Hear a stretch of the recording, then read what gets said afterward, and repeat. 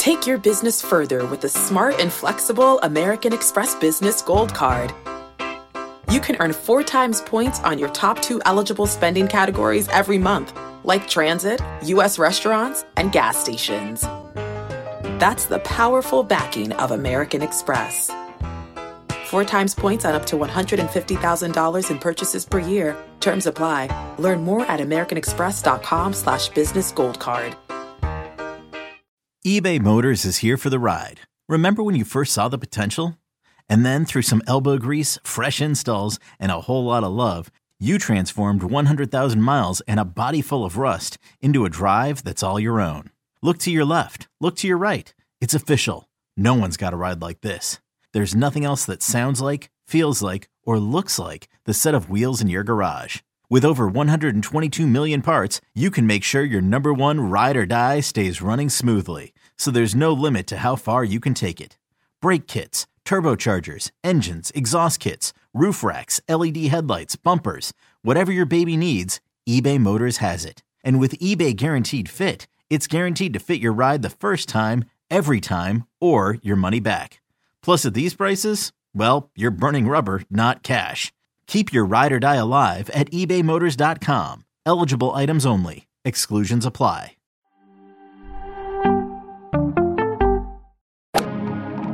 Freaking first cut. Golly.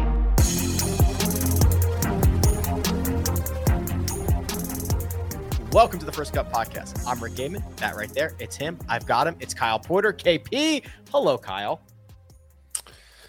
Hello. Sorry, I had a bunch of stuff going on. HQ, writing, trying to document all the normal sport activity that we saw this afternoon in Memphis. Ton of fun. I mean, golf, I said this earlier, but golf is incredible because for 4 straight days, you just feel like you're getting a run-of-the-mill, ordinary PGA Tour event with a nice winner, right? And you're like, okay, that's great. Let's talk about this and move on to the next one. And then all of a sudden, you get the craziest hour of the year, of the golf year. And that was awesome. Like I've loved experiencing that, seeing that, trying to contextualize it. It was the last hour of the FedEx St. Jude was phenomenal. I was out of breath watching that. What does that say about me so much? Well, yeah, it says more about you probably than the golf, but it was extraordinary. We had a grown man take his shoes off and put them back on for no reason at all, seemingly. It was so good. To cheers from like what other sport gives you a moment where a grown man takes his shoes off and puts them back on and people are cheering? Like, what an absurd thing. It's so good. It's so good. If you need a First Cut branded shoe, we don't have it, but we have every other piece of merchandise, and they're all 20% off for the rest of the year. Go use the link in the description, both the audio and video versions of this pod. If you're watching on YouTube, Jacob has thrown up a QR code. You can hit that. It'll take you directly to the storefront. You use the code FIRSTCUT20, 20% off your merch. There are shirts and hats and tumblers and glasses and stickers, and support the First Cut. Much appreciated. All right, KP. Where do we start here? So let's just zoom out a little bit. Will Zalatoris shoots a Sunday 66, Sepp Straka Sunday 67. 3 shots clear of everybody else. They go to a playoff. But I think we need to start on like the 18th hole, because we kind of got a chest pumping Will Zalatoris, I love me some me moment. We did. I think we're split on this. You liked it. I didn't dislike it. I don't know if I liked it. So Zalatoris hits a 10-footer for par on the 72nd to get in at 15 under. He's ahead of, one group ahead of Sepp Straka? Correct. So Straka is like watching this from, it wasn't the fairway, but like his second shot. Yeah. Yeah. And so he turns around to, I guess, his caddy, maybe the crowd, I don't know, and screams, what are they going to say about me now? Right. What are they going to say about me now? Which is like, okay, I appreciate the emotion, legitimately do, because I think that we don't get enough of that. It's sort of like I want more of that, and I think it's what we love to see at Ryder Cups and President's Cup. Like I think all of it adds up to like, yeah, I love Zalatoris more because he did that, but also like it sort of begs the question: who is they, and what were they saying about you before? Right? Yes, which I assume is like us saying that he's a bad putter, or like the media, or like people saying that he can't putt. Right? Well, that's the obvious answer. But like, first of all, we're talking about this off air. Who? Sorry, I got kids screaming about Zalatoris and Sepp Straka out there. But who that matters is saying he's a bad putter? Like, because it sort of implies that he's doing the thing that he said he wasn't going to do at the U.S. Open, which is listening to Instagram idiots. He's talking about. Remember when he said at the U.S. Open, my left wrist flexion is off according to Instagram morons. And you're like, wow, there's a lot to take in there. It sort of implies that he's listening to Instagram morons who think he's a bad putter, when pretty much everybody who, maybe I've missed some big thing, but pretty much everybody who does this day to day and talks about this and watches and is involved is like, no, he's a fine putter. The stroke from 3 feet looks really bad sometimes, and he misses more 3 to 5 footers than he should, but overall he's a fine putter. So I guess I'm a little confused about like who he's talking to or what he's like referencing. I also think that a large percentage of this is a high-end professional athlete creating a chip on his shoulder, right? We have seen this countless times where he essentially knows he is now going to go to a playoff. Yeah, there's that great meme of what's that bowler's name? Pete Weber. Who do you think you are? I am. He's actually crazy. Just one of the greatest quotes of all time. But I think this is him further motivating himself, further creating the chip on his shoulder, further instilling in his own brain, I can make all of these and then some. That's the real motive, I believe, behind him saying, what are they going to say now? Yeah, which again is great. We need more of that. I want more of the like I like that he emotes. Like I love Will Zalatoris. It felt a little bit like, I don't know if that's like, totally accurate about like what, like sometimes I feel like, okay, this is maybe more of a place where it's coming from. Sometimes I feel like with these guys, like, yo, all I do is like praise you. Like I'd never say anything bad about any of you guys. Sort of, like there are some guys that you get on or that you criticize or whatever. And so it sort of feels like, whoa, like, who are you talking to here? Like I've only like, and I know I'm probably making that like more personal than I should, but sometimes it just feels a little like, like 2 people one time said you like couldn't putt and you're sort of, but to your point, I think that's what great athletes do is like, if you have to be one, like a 0.5% better than another guy, like maybe you use that as sort of motivation to become that type of player.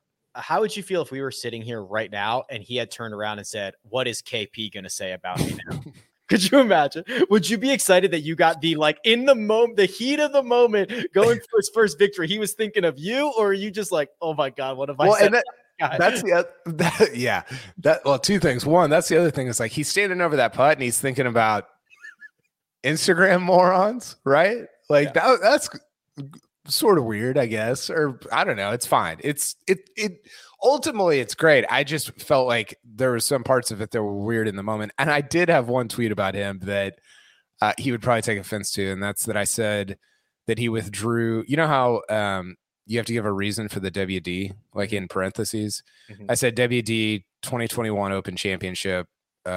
He saw his missed putt from 2 feet, and that's why he withdrew. So he might have that one. He could get it. Yeah, he could get on me for that. Anyway, let's move on to the rest of the playoff. All right. So that was in regulation. So we go to a playoff. Justin Ray knows. Thank you. Hit it again, Jacob. Playoff. Meta. Playoff. Yeah. Going deep. We're going deep here. Only 2 players via Justin Ray in PGA Tour history of the PGA Tour have lost 3 playoffs in the same season. Obviously, we all remember when Horton Smith did it in 1937. And more recently, Kevin Kisner did it in 2013. So Zalatoris already lost 2 playoffs this year. This would have added him to a list you do not want to be on. Yeah, that's right. So he lost to JT, and then he lost to no. He lost at Farmers to Luke List. Yeah, right. I was there for Is that right? Yes, I was there for that. I should remember that. I was 5 feet away. The playoff was crazy. I mean, I think so. Let's just go through go ahead. Yeah. So the first hole was drama filled and was like by far the worst of the 3. So that's exactly what I was getting ready to say. Sepp Straka blows one like 6 feet past on the first hole, and you're like, whoa. Yeah. And then he just buried. I mean, Sepp Straka, listen, like he didn't win. I could not have been more impressed with just sort of how he handled himself, how he played. And we can talk about his kind of run into this event maybe later on, but he's been playing terrible golf. I mean, just not good. And then he was kind of lights out for the last 15 holes today. Didn't make I guess he didn't finish the last, but he would have made a double. Which one is this? Is this the first playoff hole? So they both hit the green. Zalatoris is 48 feet away. Straka is 24 feet away. So obviously that is half the distance. Zalatoris lags one down there, taps it in. He's in. Straka blows one by. And he's got this like 6-footer coming back. And you're thinking, oh my God, like, okay, well, now we're going to really learn a lot about Sepp Straka. If he can roll this in and continue this playoff, sure enough, KP, he does. Yeah, he did. And I thought, again, it was kind of ice cold. I thought Zalatoris' lag putt here was sick. Mm-hmm. Like he might be do you have lag putting stats in front of you at all? I can get them. I guess that would be like, what's your favorite approach putt performance? Is that your favorite? Or like lack of 3 putt from, I don't know, however you want to do it. Right, but the lag putt from Zalatoris was great. And then, Straka was just kind of nails on I think the comebacker was 6 feet 6 feet 3 inches there for par. So again, this was the least crazy hole by far of all 3. Yeah, here's the stat I think you want. So approach putt performance. So approach putt for performance essentially says how close do you hit it on your first putt. For all holes where putting distance was determined by a laser, the average distance to the hole remaining after the first putt. Zalatoris is 2 feet. That's 3rd on the PGA Tour. It's really, really good. Really good. And again, it gets obscured by the fact that he looks like he's having a stroke on like 3.5 footers sometimes, but it shouldn't be. And it honestly, it's the reason he's an above average. And not to harp on strokes gain, like strokes gain exists to combat the narrative that somebody who makes a figure 8 from 3 feet is a bad putter, right? Because the math of it doesn't. You could argue like some of the nuance, but the math of it doesn't lie. Like Will Zalatoris is a good putter on the PGA Tour. So anyway, go to the second playoff hole. Right, second playoff hole, we run it back. That's number 18. Again, this is where things start to get very, very wild. Will Zalatoris blocks one way right. It hits the cart path. Gets kind of lucky to drop straight down. Jacob can kind of zoom in on this spot. You're not going to be able to get the feel for this on Tourcast, but he is almost up against like a boundary fence, KP. This easily could have bounced OB, and his only option is to kind of chip it back down out on the fairway. I thought it was going out of bounds. It was going out of bounds. That tree stopped it. Was it the tree or was it because he was in front of that like green nylon fence, or he not in front of it, like to the side of it? Mm-hmm. Did that fence stop it? I don't think so. I think it just landed in the mulch after that. Okay. So I thought he should. I thought he could have asked for relief. Because so too, for that nylon fence, right?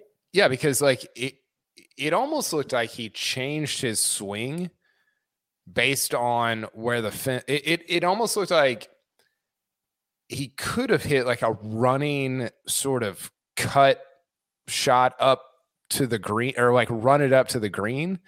But because the fence was there, he sort of just like pitched it out. But it seemed like, well, the fence is movable, like, right? It's a temporary thing. So I was surprised that even if he wasn't going to hit the running kind of cutter up to the green, that he wouldn't have asked for relief there. I completely agree. Now, it is worth noting Zalatoris hit first. So Straka then takes what appeared to be 3 wood off the tee. And you've got to remember on 18, it's water all the way up the left-hand side, hits this ball that is drawing towards the water, lands on the bank, somehow stays up, and kind of lost in the whole shuffle of this while we're trying to figure out what Zalatoris is going to do. Straka is removing the shoe, putting it back on, trying to figure out if he's going to stand in the water. It was kind of like we didn't realize what was going on with Straka because we were so enamored and trying to figure out what Will was going to do that I saw him untying his shoe. And I'm like, oh my God, he's going to play this. He's going to play this with a foot in the water. So I swear to you, the thing that I thought when so Straka takes his shoe off and then Zalatoris is about to hit and Straka puts his shoe back on. So they cut back to him and he's got both shoes on, right? Yeah. I swear my thought was, I wonder if he's trying to like bait him into thinking that he has a shot because he put his shoe back on. Like this is gamesmanship. Right. Like, because on the broadcast, they said Zalatoris didn't really go look at Straka's ball. He like kind of saw it or saw where it was. And maybe that means the way they said it, like maybe he did see exactly what was going on, but it sounded kind of nonchalant. And so I was like, I wonder if Straka like took his shoe off and was like, wait a second, I shouldn't do this because then I'm going to basically let Will know like what's happening here. So he puts it back on to pretend like he does have a shot. Obviously, that's not what was going on, but that's how crazy things got for a second. That was what was going through my head. So Will proceeds to chip it down the fairway, leaves himself like 93 yards or something like that. And Straka picks up his golf ball and takes an unplayable. And I was pretty stunned, Kyle. Really? Because, yeah, I mean, it was hard to tell. We didn't get a lot of like camera angles of Straka because we were so focused on Will. So it was kind of hard to tell what that shot was going to be. But I thought, yeah, advance it down. I mean, I thought he could have at least chipped it to where Will was, and they could have both hit their third from the same spot. He was very quick to pick it up, move it back a couple yards, and play it from there. Yeah, Straka doesn't really strike me as a guy who's going to go full Stinson and like get in his undies in a pond in Memphis, right? Like, it's not. I think we also don't know. Was it deep right there? Was it? Right. I think you bring a lot of things into play, and I think it speaks a little bit to it seemed like he felt so locked in with his iron play that it was like, I'm just going after every pin anyway, so I might as well just take a stroke here, hit it to 7 feet, and make par, which is exactly. I mean, again, sometimes you and I think about things as if we are the player, but I think the player is so much more either confident or arrogant in their own abilities that they just think about things totally different than you and I think that we would in the moment. Like if you or I is playing that hole as we play golf right now, I think for sure. But Sepp Straka is like, I hit everything from 140 to 7 feet. Why would I not just do that? Right. But you and I don't think like that. And so it's hard to sort of get into the mind of a player in that moment. But the shot he hit into that hole is a bunch of players were tweeting about it. I think Smiley said it, maybe Colt knows. Like that hole is, it just is like, it almost looks it looks like somebody's like a broken leg. Like it looks like it just goes the wrong way multiple times, right? Like it just looks like you're having to hit a weird tee shot. And I don't mean it like literally looks like a broken leg. Just when you're playing it, it doesn't look right. Yeah, and there's not one or even two obvious ways to play it. There's like a lot of different ways this could go sideways. It's almost like What is it at Bay Hill? 6 at Bay Hill. If it was like just condensed and shorter, right? Right. You gotta be very committed to like every shot you hit on that hole. You sort of have to hit this high draw, which Straka was kind of hitting, but not really far enough. It's just such a hard couple of shots, and for both those guys to make par here, for both of them to make 4 on the second playoff hole was a joke. I mean, it was stupid. World-class pars, one from a boundary fence, the other after taking an unplayable. Straka stuffs it to 6 feet 9 inches. Zalatoris hits his to 13 feet 8 inches. They both roll the putts in, which means we move on to the third playoff hole, which is number 11. And if you thought the first 2 playoff holes were fun, this is going to get its own chapter, I think, in normal sport, normal sport 2. So still with the honor, Will Zalatoris goes first. This is essentially an island green par 3, 145 yards or so. His ball lands and bounces around like a game of Plinko on top of the. Here we go. Hell yeah. Look at that. The wall, the stone wall, and his ball comes to rest, but sitting on top of the stone wall up against the edge of grass that is like twice the height of his golf ball. Right? I'm describing this accurately. Yeah, it's almost like when your grass grows. I don't know if you have grass there in Vegas, but when your grass grows like twice as high as where your driveway is, right? And like kids trip on it all the time because that's sort of what this looks like. Yeah, this is the cover of Normal Sport 2, by the way. This is amazing. So Zalatoris goes first. His ball comes to rest on this stone wall, and I'm losing my mind. I don't know what's going to happen next. Straka steps up and hits it in the water. Caught land for a second, hits it in the water. So now things start to get much more interesting because we're like, he might actually have to try to hit this from here, Kyle. And now this turns into, this is an overused phrase, but like it is truly match play now. Like it is, because Zalatoris doesn't really decide what he's going to do until after he watches Straka go to the drop zone and hit his third, which ends up in the back bunker. So there's a lot going on here. I think my first question is, did Straka, was that the line that he took, or did he just block the hell out of it? Because if that's his line, and again, there was a lot going on. I haven't gone back and watched it yet, but if that's your line, like, bro, you kind of deserve to lose there. Yeah, I mean, it's like it's very similar to like the Sunday Sawgrass pin, like tucked in the right. Like there was no need to take that on when it's literally in match play as your guy is stymied. Hit it to the fat part, please. Well, and I think it's a little bit. I think it's one of those situations. So remember when Cam Smith went right of the right pin on 17 on Sunday at Sawgrass? Yeah, by accident. And you're like, whoa, like what is that? Like if he pulls it off, like if Straka goes at that pin and pulls it off, he's kind of a legend. I mean, in as much as you can be a legend for winning one playoff event in 2022, but I just, man, Seb Straka winning a playoff event is life-changing for him. And I just don't understand how you're even within 10 yards of that area of the green. You have to be like, and again, maybe he blocked it. I haven't gone back and watched, but you have to be you have to almost be aiming for that back left trap. No? Yeah. Yes. Literally the only thing you can't do is put it in the water. But maybe he couldn't tell what was going on with Zalatoris. That's interesting. Can you run? How sick would that have been if he ran up there? He sent his caddy to run up there. That would have been the moment of the year to send your caddy to go look at the ball. That seems quite likely that they knew it wasn't in the water because they knew there was no splash or anything like that. So they might have assumed it was on grass. Well, and a lot.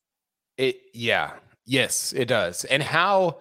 I mean, you could not drop or roll a ball from where Zalatoris has landed and get it to stop where it did. No. It should have gone in the water 4 or 5 different times. And maybe that affects where Straka is aiming here. But the weirdest part about this, Rick, and I said this earlier, but the weirdest part is that Straka was hitting 5 and Zalatoris was lying 1. And you could have argued that Straka had the advantage over him. I've never seen anything remotely close to that. Yeah, Jacob, can we get that picture back up? Because so what in chronological order, Straka Blast went into the back bunker, and now Zalatoris and his caddy are grinding over what to do here. It looked like he wanted to try to pull this off. Now this is not smooth stone. There's ridges. Some areas are higher than others. Some are lower than others. He has the grass right in front of it. I mean, if you understand the situation, your options are try to pull this off from 20 feet away from the hole, or go back 93 yards to the drop zone. So if he can somehow advance this ball anywhere on land, it's over. He's won. Yeah. Which is what he's thinking, right? Like, can I move this 2 inches anywhere and lock this up? What do you think? Should he? What? Like, if he tries to hit this, what is even the play? I don't know. Like, do you? Because the problem is, it's almost like you have to hit your highest lofted club to be able to like get it over the little ridge thing there. Mm-hmm. But if you do that, you're just gonna like blade the middle of it, aren't you? Yeah, there's a real chance that you blade it over the green into the water. Or Which is a disaster. But no, I think the even bigger, for sure, that could have happened. The other 2 things that could have happened are, one, you drop kick your wedge off the rock and like miss it, or you blade it and it just like almost goes down into the turf. Yeah, to where it's plugged. There's a million. I can't believe they even. I mean, how long? I mean, they spent 5 minutes looking at this, trying to figure out what they were going to do. He pulled out wedge, put wedge behind it. They were involved in a full-on conversation. Do you think if Straka stuffs it from the drop zone to 2 feet, he tries to hit this ball? That's a good question. He wanted. It looked like he wanted to. It did seem like he wanted to. I think he might have if Straka, and maybe, I don't know if his transcript is out yet. I'm sure he got asked about it in the. Maybe you can check that out for us, producer Jacob. I'll drop it in our chat here. I think he might have if Straka would have like stuck his approach shot from the drop zone. I don't know. Like, you almost have to play it sort of off your back foot, right? To where you're almost chopping down on it, but I don't know if you can do that and still like get the blade underneath it. The angle of that stone seems like it would be so hard to even get remotely okay contact on that golf. And again, like normal sport, we're talking about trying to fit a slice of like a metal blade between a literal rock and a hard place here. And this is like what determines championships in golf. It's the most absurd sport and the best sport, obviously. So Straka hits it from the drop zone into the back bunker. Zalatoris, which then he has to. Will watched Straka hit out of the bunker as well, because at that point, Will had made no decision yet, and he is still 20 feet away, and Zalatoris and Straka is in the back bunker, and he's still away. So this is what I'm saying. Like, have you ever seen somebody hitting 5 and another person lying 1? Like, how could that even happen? No. I guess unless if you hit like 3 balls off the tee or whatever. Finally, after Straka splashes out of the bunker to a handful of feet, that is when Zalatoris goes back to the drop zone, which is by far the best possible. Like, that's the play. If you get up and down from 93 yards, you guarantee yourself victory. You might be able to make a 3 from there and still end up winning, depending on if Straka can make his putt or not. So they finally got it. They finally got it all sorted out. Will does indeed get up and down from the drop zone and captures his first career victory. Well, and I think the impressive part, and I wrote about this in like afterwards, Zalatoris made, so the first 35 holes on the weekend, he made 3 putts. I think he made 4 putts of 7 feet or longer. And his last 4 holes, he made 3 putts of 7 feet or longer. So nearly as many in his last 4 holes as he had in his first 35 holes on the weekend to win the golf tournament. And that's just super impressive. He had a 10-footer to get into the playoff. He had that 14-footer on the second hole of the playoff, and then the 7-footer to win it. I mean, that's pretty big time. And again, like I'm not a person who thinks that Zalatoris is a bad putter, but you like whether you're the best putter in the world or not, like that is big boy stuff. Like the strokes gained, like the odds of you making all 3 of those are not good. And you had to have them all to win the tournament. 8 top 10 finishes this season. Finally gets the win. He joins Camilo Villegas as the only player to win his first PGA Tour title as a playoff event. And he leapfrogs everybody and becomes the number 1 ranked golfer in the FedEx Cup standings.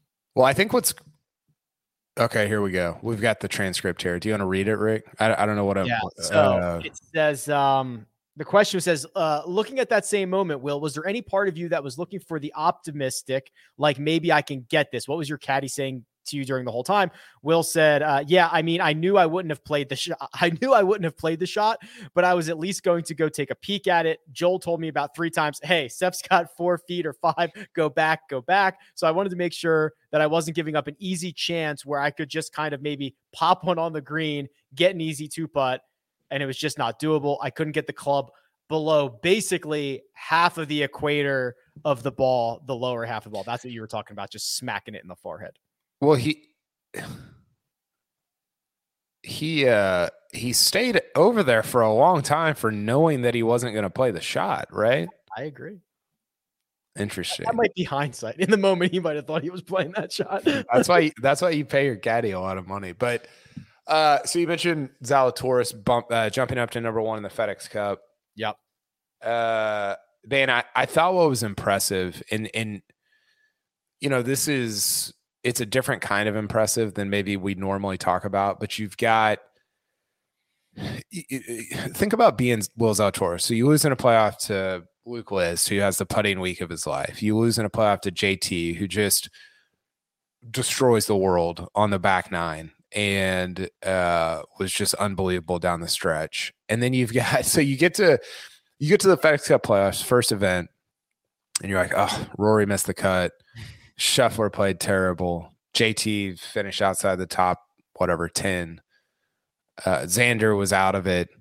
You've got all these problems out of the way, all these landmines out of the way, and then frickin' Sepp Straka is just lights out, can't miss a putt, and I think it gets at a little bit of what we talk about when we're like, winning can't be the only way to determine whether guys are playing good or not. Now, you do have to win at some point because it's a sign that you're putting yourself in position to win a lot. And I think there is something to like making a 10-footer on the 72nd hole to get into a playoff, right? But it just has to be so infuriating and mentally taxing when you're like, I got all these top 10 guys out of the way, and now I got to deal with Sepp Straka, who hasn't made a cut since May, and who can't shoot around in the 60s and then shoots 4 of them in a row in Memphis. So I thought that was super impressive. And I think that, you know, I don't know what the odds are. I don't know if we have them pulled up, but I think that Zalatoris and Finau have to be the top 2 favorites to win the FedEx Cup now based on both their position in the FedEx Cup standings. They're both in the top 5 and how good a golf they've been playing over the last couple of weeks. Yeah, and I want to look at the whole top 10 of the FedEx Cup standings. We'll do that on the other side, but I'm happy for Will. You could see he was getting a little emotional afterwards. He finally breaks. Remember, he was not even a prolific winner. I think he only had one win on the Corn Ferry when he had that stretch of golf where I think it was like 20 straight Corn Ferry events. He finished inside the top 15 or something outrageous. He only had one win there. Finally breaks through here. I'm genuinely happy for him. Yeah, and I think he's somebody that, again, I might be wrong about this. It seems like he kind of craves the moment. And so it's almost like, especially guys like that, you're like, oh, this guy needs to win, like, I don't mean that derogatorily. I mean, like, he deserves to win. Like, he steps up, he hits the shots, he does everything that you need to do. And to just not have it break his way yet. I mean, he almost won the Masters last year. He finished one shot out of a playoff at Augusta National when Hideki won. And then obviously the majors this year. I'm with you. I think it's great to see him win. I think he's going to be an unbelievable addition to the U.S. teams, President's Cup this year, Ryder Cup next year. And I'm excited think about this question. We'll talk about it coming back from the break.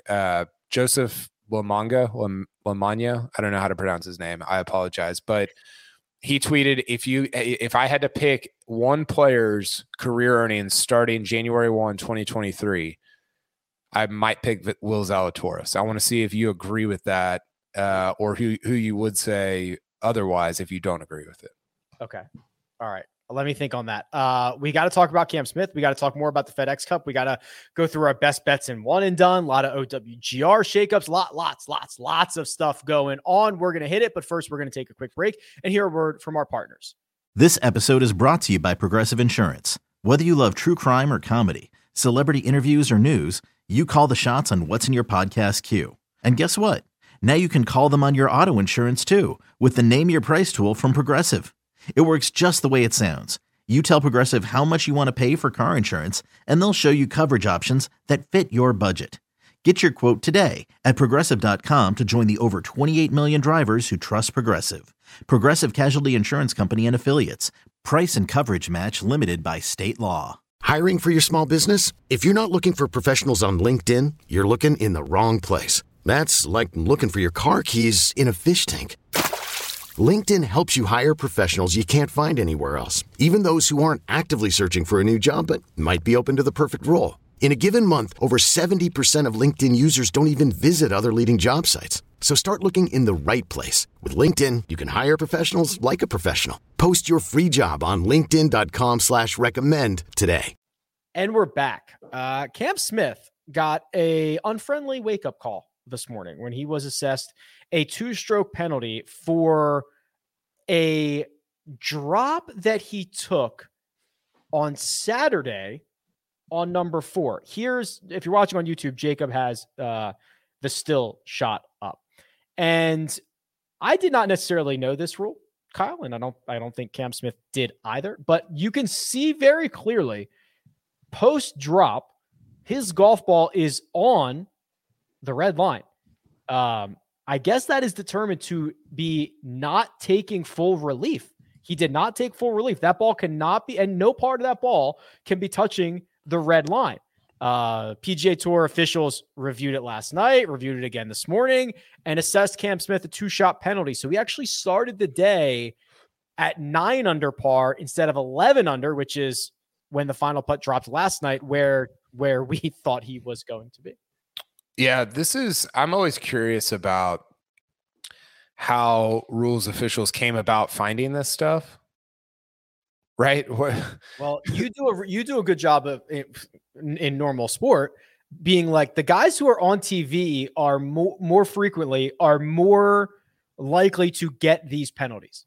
If there's not a camera on Cam Smith, this never happens. It's really an unfair application of using the cameras for rulings. Totally. We talked about this with Victor Hovland at the Players Championship last year and how I can't remember. It was like, I think it was hole 11 where it crossed the line, but it just like that whole situation, which he handled great, made me think about how guys like Hovland, like Cam Smith, like they get, like sometimes they get the benefit of having stuff be on TV where you can go back and say like, oh, well, video evidence shows that this crossed the line here, so I'm good to go.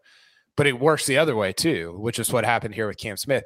And in the interview, the rules official Gary Young, he said, he was asked about how did you find out that this may or may not have happened? And he said we had seen it live on the broadcast yesterday, and then nothing really happened. And then after seeing the rebroadcast and seeing it again, which, yeah, here it is.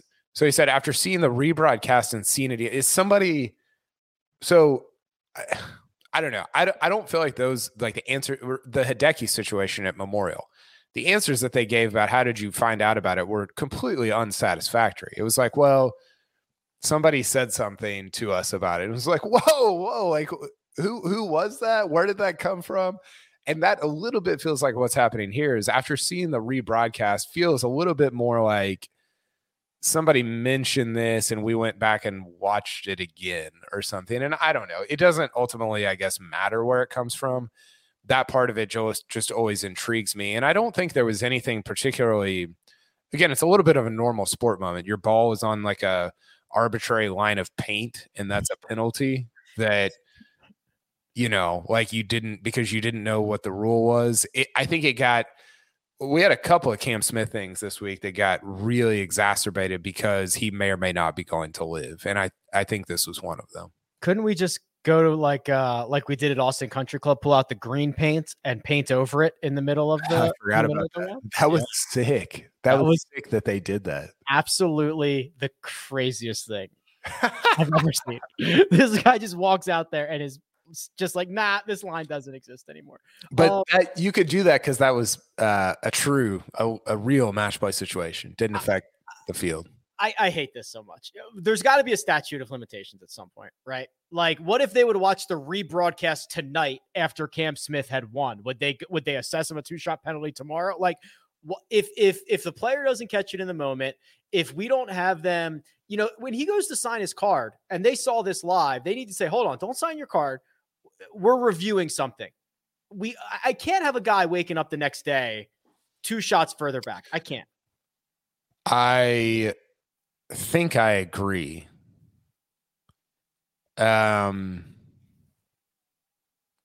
know, the thing I always think of is obviously Tiger at the 13 Masters, where Fred Ridley calls him in on Sunday morning, or I guess that was Saturday morning. I think it was second round going into the third round. And that was that whole ordeal. I'm probably of the opinion that, and I could be talked in or out of it because I haven't given it a ton of thought, but that midnight of the day of the tournament, local time, like hard reset. Like you can't be, and this was the Lexi Thompson thing from whatever it was 5 or 6 years ago, where she got the penalty like during the middle of her final round. And you're like, what are we doing? Like, I understand, again, that rules have to be adjudicated, but to your point, like, and I'm legitimately asking this because I don't know, is there a rule that says like at the end of, like, everybody signed their cards at the end of the tournament and you can't go back and adjudicate? Like, what if this had happened on Sunday and Cam won the tournament by 1? Correct. Right. Are you like, and again, I'm not being facetious here. Like, is there a rule that says, well, at that point you actually can't go back and adjust the scores? I legitimately, you already gave him the trophy and he already flew out of town. Right. Because it's a little bit the same. I mean, you're sort of doing the same thing, right? It's just one is on Sunday and one's on Saturday. Yeah. I hate this. Once the card is, if you got to have a deadline once the card is signed, but if there is a rules official who has a question about something, it's very simple. You radio down to scoring and you say, hey, when Cam Smith walks in, tell him to hold off for a second. One of his shots is under review. We'll get back to him. And then once they decide one way or another, he signs his card. I can't have there are other implications that are much smaller around your gambling and fantasy partners that are going to pay you a lot of money to keep the integrity of the game, which is something the NBA goes through as well, and the NFL and every other major sports organization. But you can't have a guy 11 under par, 2 shots off the lead, show up the next morning and be 9 under. Well, will you pull the quote back up there, Rick? Or Jacob, producer Jacob. Sorry. I'm trying to watch the Gary Young. Okay, so actually we had seen it yesterday on the live broadcast. Okay, full stop. I think this is what you're talking about. Like if you saw it, and I think the part that is like frustrating here, just knowing the awkwardness of the camera angles and that he was dropping in a really tight area, the geometry of the whole situation, normal sport. He's got basically a sliver he's dropped the ball into. We felt very comfortable at the time that he was familiar with the rule, and it was such a quick view. If there's any question, right? Like just ask and end it that day. Correct. I think I'm with you. I think I'm in on whether it's midnight or end of round or whatever you want to make that. Like it cannot bleed into the following round or day. I think I'm in on that. I could be. There's some situation that I'm probably not thinking of that would change my opinion on that. But based on my history of covering this sport and what you're saying right now, I'm pretty sure I'm in on that. The NFL has an official in New York who watches 15 games at once. Just put an official in a room with a bunch of monitors, and if he sees something on the broadcast he has a question about, let's get it addressed when that guy comes in. But that's what they have. They literally have that. I know. Yeah, they didn't even act on it, so I don't know. But again, like it does. I think we talk a lot about just this idea of protecting the field, not backstopping, not whatever. There's a million different ways to sort of protect the field, and again, like the weird unintended consequence of putting stars on TV is that it's sort of disproportionately like punishes them because so much of their stuff is caught on TV. Not that they're like willingly trying to cheat, but if this wasn't on TV, if Cam Smith was Cam Tringali, it wouldn't have been caught, right? Correct. And so like it's this weird it does it sort of punishes a part of the field. Like this, I guess what I'm trying to say is that there's not a level playing field because so many of the stars shots and players in contention shots are on TV. And so like the TV part of it disproportionately punishes players that are on TV, which is probably something that nobody cares about besides me and you, but I do think that's pretty weird. Pull up that comment from Jack Fisher who says, why it took so long. The officials must have been mulleting it over. That's great. Good one, Jack. Pull up JetBlue Amigo at 743. This says, are you suggesting, Kyle, that scrub players cheat all the time because there's no cameras? No, this is not what I'm suggesting at all. I'm suggesting that players may or may not know the rules. I don't think Cam Smith's trying to cheat here. I don't think 99% of guys on tour are ever trying to cheat. It's probably higher than that. He's not getting an advantage if his ball is a half an inch forward here and not on the red line. He's actually probably in a worse situation where he's hitting from. I'm saying, yeah, he is, because it's on a more of a slope probably. But I'm just saying that guys who are on TV are almost disproportionately punished rules wise for being on TV. That's all I'm trying to say.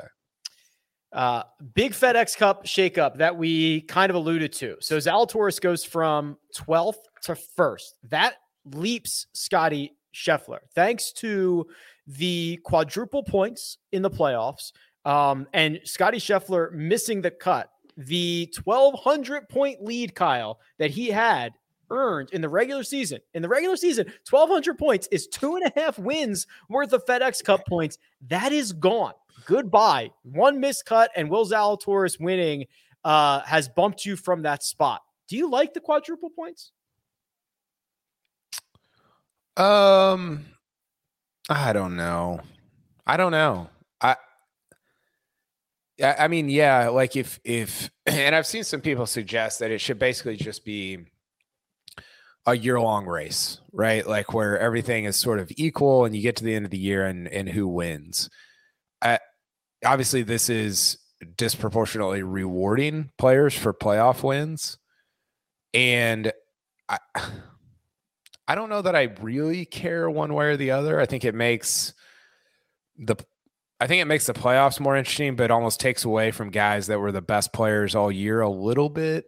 But I don't know, like if Sepp Straka wins today, he doesn't go to number one. And so Scheffler still has his lead over him. I don't know. I think you could pull it back just a little bit because I don't know that I want to believe that, like, let's say if Straka wins, he's still ahead of Cam Smith. Has Sepp Straka had a better year than Cam Smith? No. So maybe dial it back a little bit, but still make it worth more than a regular PGA Tour event. So I kind of like, I don't know if I like the quadruple points, but what we have not seen before is something we're going to see for the first time this year, which is the combination of staggered start and only 3 playoff events. And Kyle, what I think that's going to create is a really volatile playoff system moving forward, especially when we go to 70, 50, 30 next year instead of 125, 70, 30, where all these points are jacked up. There are only 2 starts before you determine your starting position for the Tour Championship. And it's going to create a situation where, like, if Sepp Straka, if this event is just top 70 next year and Sepp Straka wins it and moves to second, like I don't know. I just think it's going to create a much more volatile system, which I'm generally fine with. Yeah, I think I don't know. Has Sepp Straka had a better year than Rory and JT? No. Or Matt Fitzpatrick? He has not had a better year than, name someone on this list he's had a better year than. Right. And so it's a little, and this is what I was saying going into the playoffs that Mark and maybe Coach disagreed with, is like, there's too many people in the playoffs. Sepp Straka is the team that gets the 8th seed and gets hot. And actually, my biggest problem with anything on this list, Rick, is that Sepp Straka was ranked 35th coming into the playoffs. Right. Like that is not a true reflection of the type of golf. Sepp Straka shot 2 rounds in the 60s in May, June, and July. That's not good golf. Right. But I think one of the problems is you disproportionately reward. I've said disproportionately reward or punish like 20 times on this podcast. I apologize.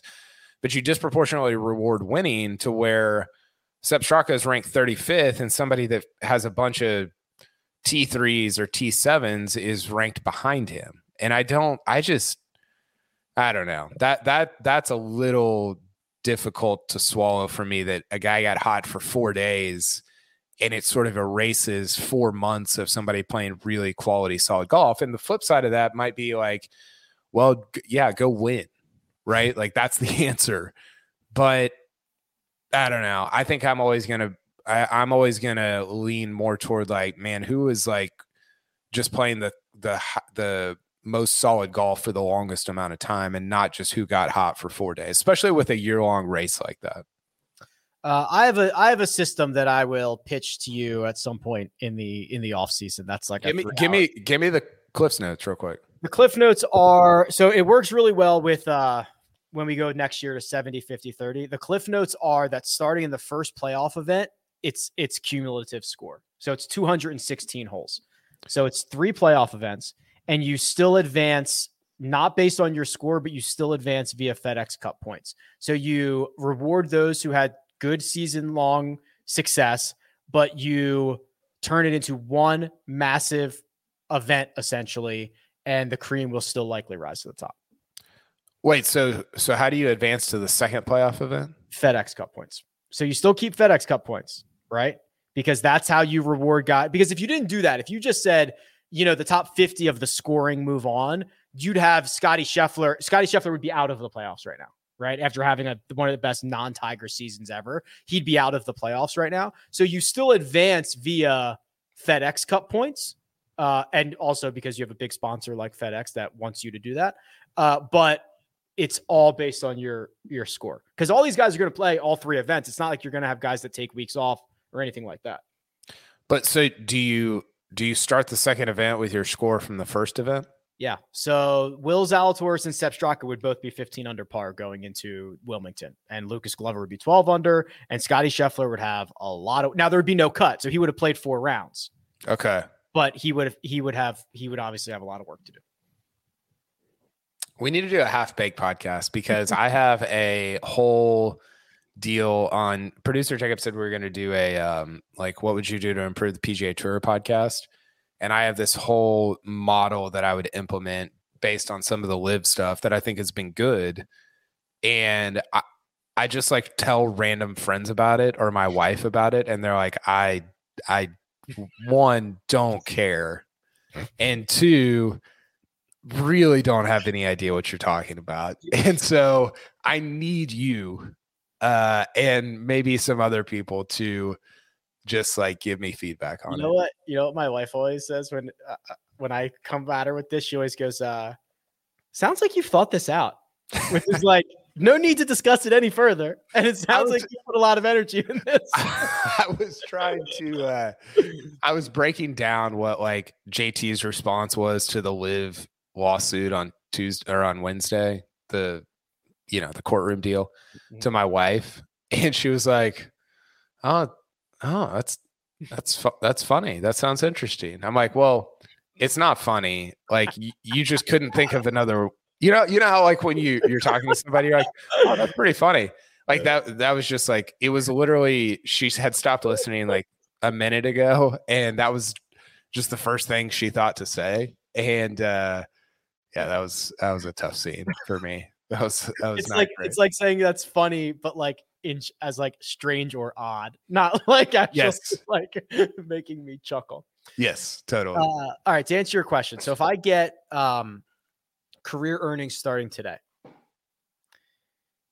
I would try to game the system and pick somebody who's like not born yet, right?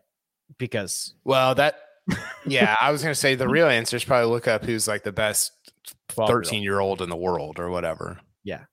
Yeah. But if I have to go with like somebody on the PGA Tour, I think there's only 2 possible answers because of their age and their upside. Morikawa and Zalatoris. Yeah. What about Scheffler? How old Scotty? I always forget. He's 25. He might be 26 now. So all 3 of them. So I think that the right answer is Morikawa. The exciting answer is Zalatoris, because I think there's a lot of upside. Zalatoris is Morikawa ball striking, hits it further, and when he fixes the putter and putts a lot better, which he's obviously going to do, he's 25 years old, it might be game over. Who'd you say for Morikawa? Morikawa is like the obvious, like the safe answer, I think. But what was the last one you said though? Like like the ceiling guy. Yeah, he I worry a little bit about injury with him. He's just so. Why? Was Zalatoris? Yeah. Well, he swings like he's like John Daly, but he's built like Manute Bol. How long you been sitting on that one? I just thought of it. I just tried that. Like I had that LKD tweet of Jaley's backswing from the 95 Open and the 2022 Open in my head. And then Manute Bol was just the first like skinny basketball player that I thought of. But yeah, I don't know. Maybe that's an irrational fear. I want to throw JT in there. He's probably too old. He's 29, almost 30. Or maybe he is 30. Did you see the PGA Tour thing that they sent out, the memo with like projecting like if you start your career now with how? Well, that's what I responded, that it said I think Jim Furyk is actually the right answer to this question somehow, because that was like the player that they used that said Jim Furyk would have earned $600 million, and you're like, really? Like that seems high. Right. Somebody in the chat said Tom Kim should be in the conversation, which is very true. He should be in that conversation. How old's Joaquin Neiman? Well, I mean, he's going to Yeah, and he might not be on the PGA Tour for. Oh, hold on, I was going to say, do I get his liver? Do I get all career earnings? No, anywhere he plays golf like forever. And that's why like Bryson would have been an interesting answer to this. Spieth is again like JT, probably a little too old. Rory's definitely too old. It kind of is like a smaller group than you would think that it would be, right? Rahm might be in there. He's only 27, I think. That's crazy too. I always think he's a lot older than that. Yeah. I think Tom Kim is a super interesting answer because his ceiling is probably not as high as a Morikawa or a Scheffler or somebody like that, but he's got 5 more years on him. Hovland's an interesting answer. He's younger than all those guys. If I gave Zalatoris the benefit of being able to fix his weakest link, if you give Victor the benefit of fixing his weakest link, that's also very scary. Yeah, he's had has his year been, we've already gone an hour. We said we were going to go like 40 minutes, but has Hovland's year been disappointing? He won Mayakoba. Right? Yeah. Didn't he won the Euro event in January, February? Was that the BMW PGA or am I making that up? No, it was I think it was the Dubai Desert Classic. Yes, that's exactly what it was. Was in the final group at the Open Championship. I don't know. I really don't know because I think he had a lot of, I don't know. You look at this. I forgot. I mean, he went T4 Riviera, almost won at Bay Hill, had a top 10 at the Players, but I think he would like to have been in the mix more often. I bet you he would give himself like a C-. Okay. Yeah. I think it's been sneaky better than people would think because somebody pointed this out in the chat and I agree. He did a lot of his damage in like, it was a little Scheffler light where it's like January, February, March. He's kind of lighting it up a little bit. Mm-hmm. And then he hasn't, I mean, the Open, he was great, obviously, but he hadn't done a ton this summer.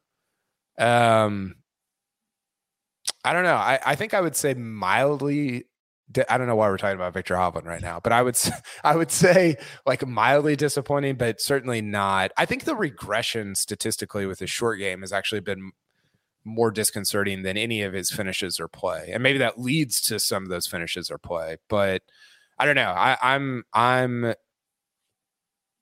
He's definitely in that conversation for me for like whose career earnings would I take from, January 1, 2023 going forward. Sahith came up in the chat, but no, he's older than you think he is. Yeah, totally. He's like 25 already, I think. He's 24. Victor's 24, has 6 worldwide wins already. Victor's ceiling's a little higher than Sahith's, I think. I love Sahith. I hope he wins a lot, but I don't think he's in Victor's category. All right, we'll put a bow on this. We'll go through our best bets. We'll recap the one and done. But first, we're going to take a quick break and hear a word from our partners.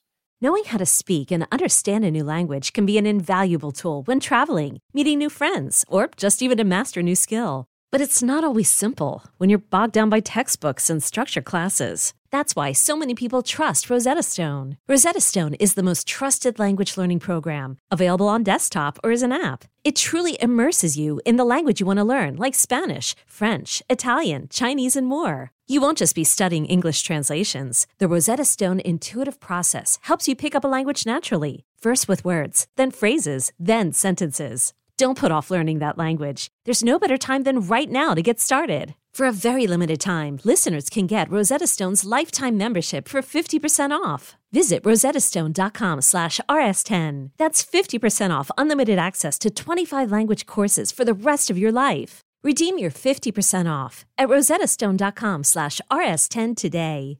Robert Half research indicates 9 out of 10 hiring managers are having difficulty hiring. If you have open roles, chances are you're feeling this too. That's why you need Robert Half. Our specialized recruiting professionals engage with our proprietary AI to connect businesses of all sizes with highly skilled talent in finance and accounting, technology, marketing and creative, legal, and administrative and customer support. At Robert Half, we know talent. Visit roberthalf.com today. And we're back. All right, best bets. 2 winners a loser, and what is that? A push, Jacob? What is that one that's not designated? No, that's 3 wins. 3 wins, 1 loss. So we all had top 20s. Joaquin Niemann, Tom Kim, Sung J M, Cash 'em all. KP, unfortunately, Ches Reavie got you. Finished T51. That's fine. Kind of, I mean, for me, a win on that bet, or like at least like feeling good about the bet, was him making the cut. So, and also that was the longest odds. It was plus 450. The rest of them were 150, 170, 200. Jacob, can you confirm that my pick to win was Will Zalatoris? Can we confirm that? Boom! Look at that. Look at that. I had a great week. Scheffler was awesome. Rory played great. I was really phenomenal. Did he make the cut? Nope. That's 3 missed cuts. Just tremendous picks right there. Brendan Steele was described as a short game wizard on the broadcast at one point this week, which I've never heard Brendan Steele described in that way, probably because it's not true. I mean, like, listen, RickRunGood.com and Data Golf are very accessible. They're not like, you don't have to like scan a QR code. You just type them in. It's not that hard. One and done. So, there were some bucks on the line. Okay. Sia and Kyle both got $260,000, but from 2 different golfers. Sia went with the aforementioned Tom Kim, who I'm actually quite impressed with. So that is 7 consecutive weeks coming off of a win. And Tom Kim finished T13. That's pretty good. I'll take that. You had Joaquin Niemann, obviously also tied for 13th. Yeah, it was kind of down between Niemann and Zalatoris for me this week. Not totally. I really wanted to save Zalatoris for Eastlake, which now I guess I'm glad I did. Oh yeah, since he's going to be in the top 3 or 4 probably at least. We use the staggered start. Now, well, I know what you're going to say, but I don't know. Yeah, I think we do, right? Producer Jacob? What do we do? I don't know, Jacob. What do we do? Yeah, I think we use the staggered start. Oh, crap. For ultimate chaos. I'm going to have to go with Sepp Straka. I think that joke's come full circle. Yeah, because last year Kevin remember one of my favorite things on that OWGR side is that Kevin Na and John Rahm finished T1 last year. Yep, T1 at the Tour Championship. Yeah, sweet sport. That's awesome. So yeah, I got Zalatoris left. I don't know who I'm going to play next week, but Niemann finishing T13 was fine, or T8, whatever he was. I had Cam Young. I used him 78,000. Greg got 78,000. This is the most interesting part here. So earlier this week on Wednesday, do we have the clip, Jacob, from the challenge thrown down from Coach? Because I know you never back down from a challenge. Oh boy. I'm so confident in my pick this week that I'm going to sail past you. I'm saying that he's going to win enough to surpass you on the money list. That's all I'm saying. Max Homa is currently 55 to 1. Seamus Power's 90 to 1. So yeah, so you're okay. So I guess you're spotting me the money. Yeah, you'd be spotting me the 65. You know what, Coach?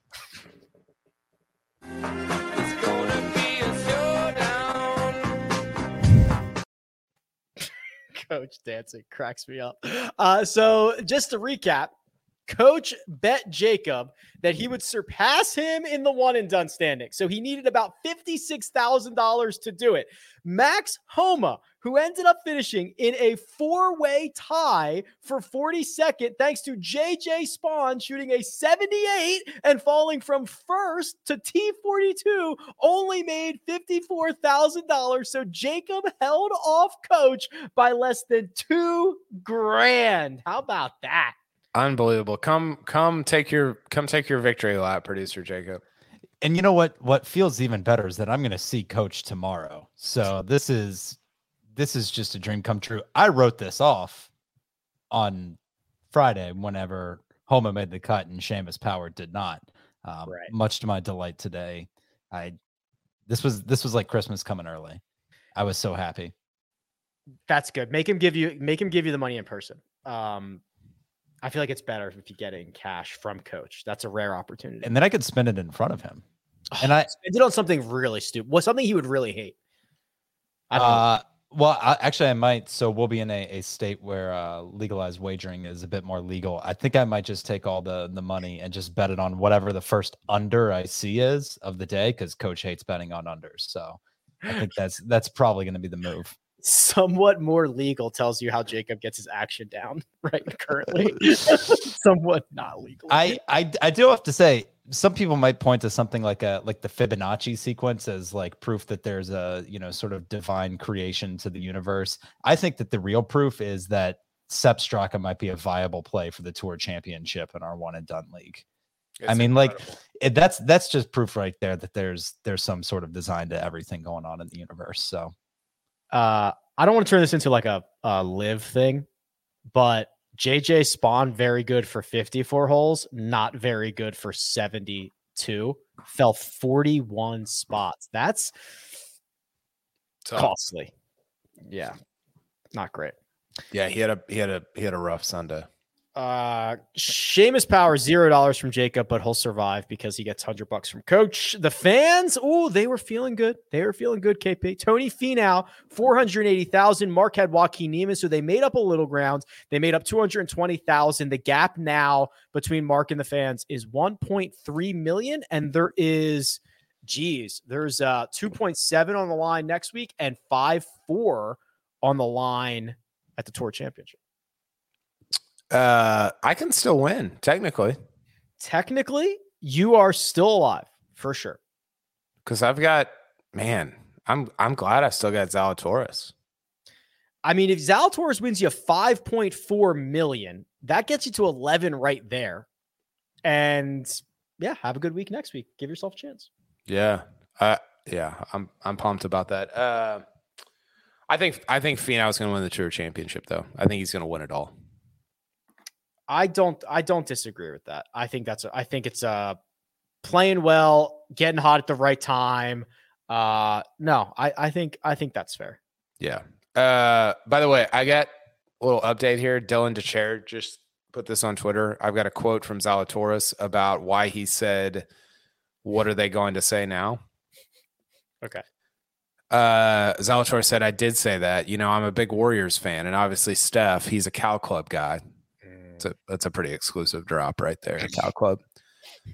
He's a pretty big inspiration, obviously. I follow the Warriors like crazy. And when he said that, I guess Steph said it after they won the finals. Got it. Which again, big nobody believed in me guy there, Steph Curry. Yeah, right. Yeah.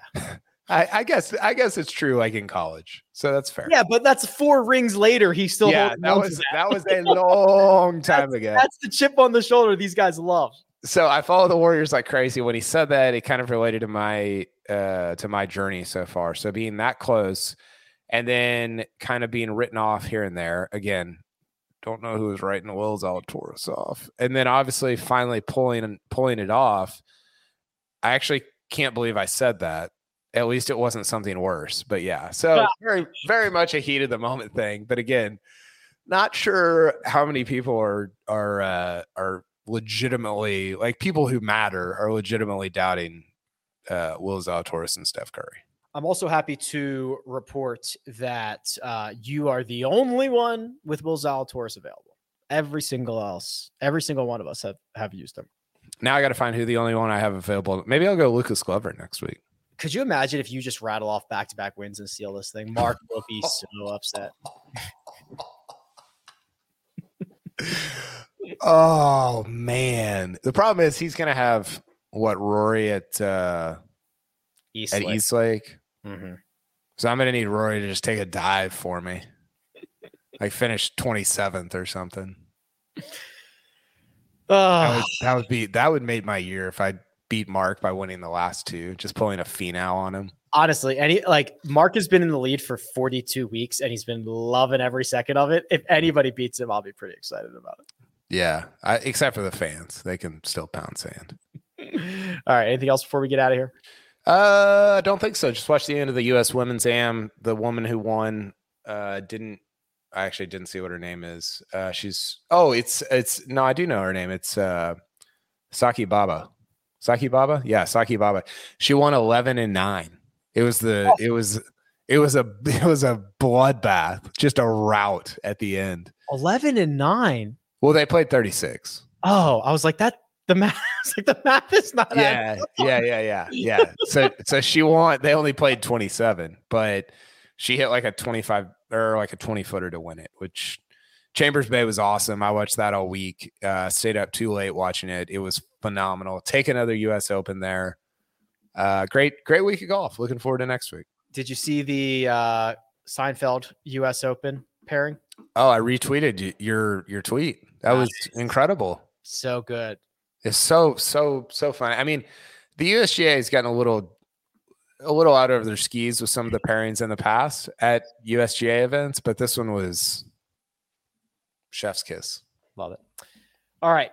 Next week, BMW Champ. Field is set. Field is ready to rock and roll. Wilmington Country Club. Kyle, I'll be there. Did you know that? No. I'll be there. What are you, just hanging out or what? Yeah, it's mostly just a personal trip. So I'll be going back. So we're actually staying in Philly and we rented a car. So that'll be the first time I'll be back in Philadelphia in at least a decade, which will be some friends, some family, do some stuff. Yeah, it'll be fun. Get some Marion time in. That would, if anyone out there can get me some Marion time in, I will make the schedule available. Let me make that very clear for anyone out there listening. But no, otherwise it'll be good. I'm excited about next week. I mean, the Caves Valley thing was it the best course in the world? No, probably not. That was a super fun tournament though. I'm excited to see this golf course in Delaware. Obviously the field's great. We got a ton to talk about. It's going to be another fun week. Looking forward to it. DFS preview on Monday, mega preview pod Tuesday, round by round recaps the rest of the way. For now, big thanks to producer Jacob for allowing us to go at least 30 minutes over our time limit for tonight. Kyle Porter is available on Twitter at Kyle Porter CBS. You can find me at Rick Run Good. This has been The First Cut. We'll catch you next time.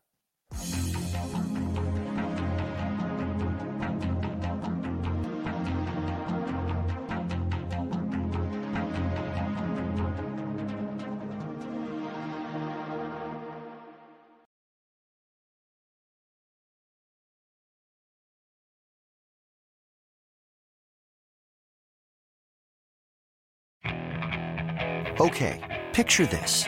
It's Friday afternoon when a thought hits you. I can waste another weekend doing the same old whatever, or I can conquer it. I can hop into my all-new Hyundai Santa Fe and hit the road. Any road. The steeper, the better. Because my all-new Santa Fe is available with H-Track all-wheel drive, so I can hit the trail without a worry in the world. Heck, with 3 rows and best-in-class rear cargo space, I can pack the whole family in with all our gear. We've got available dual wireless charging for our phones, so we'll never lose touch with civilization, and we won't lose touch with the primordial power of Mother Earth. So which is it? Waste the weekend or do something a little more epic? And conquer it in the all-new Hyundai Santa Fe. Visit HyundaiUSA.com or call 562-314-4603 for more details. Hyundai, there's joy in every journey.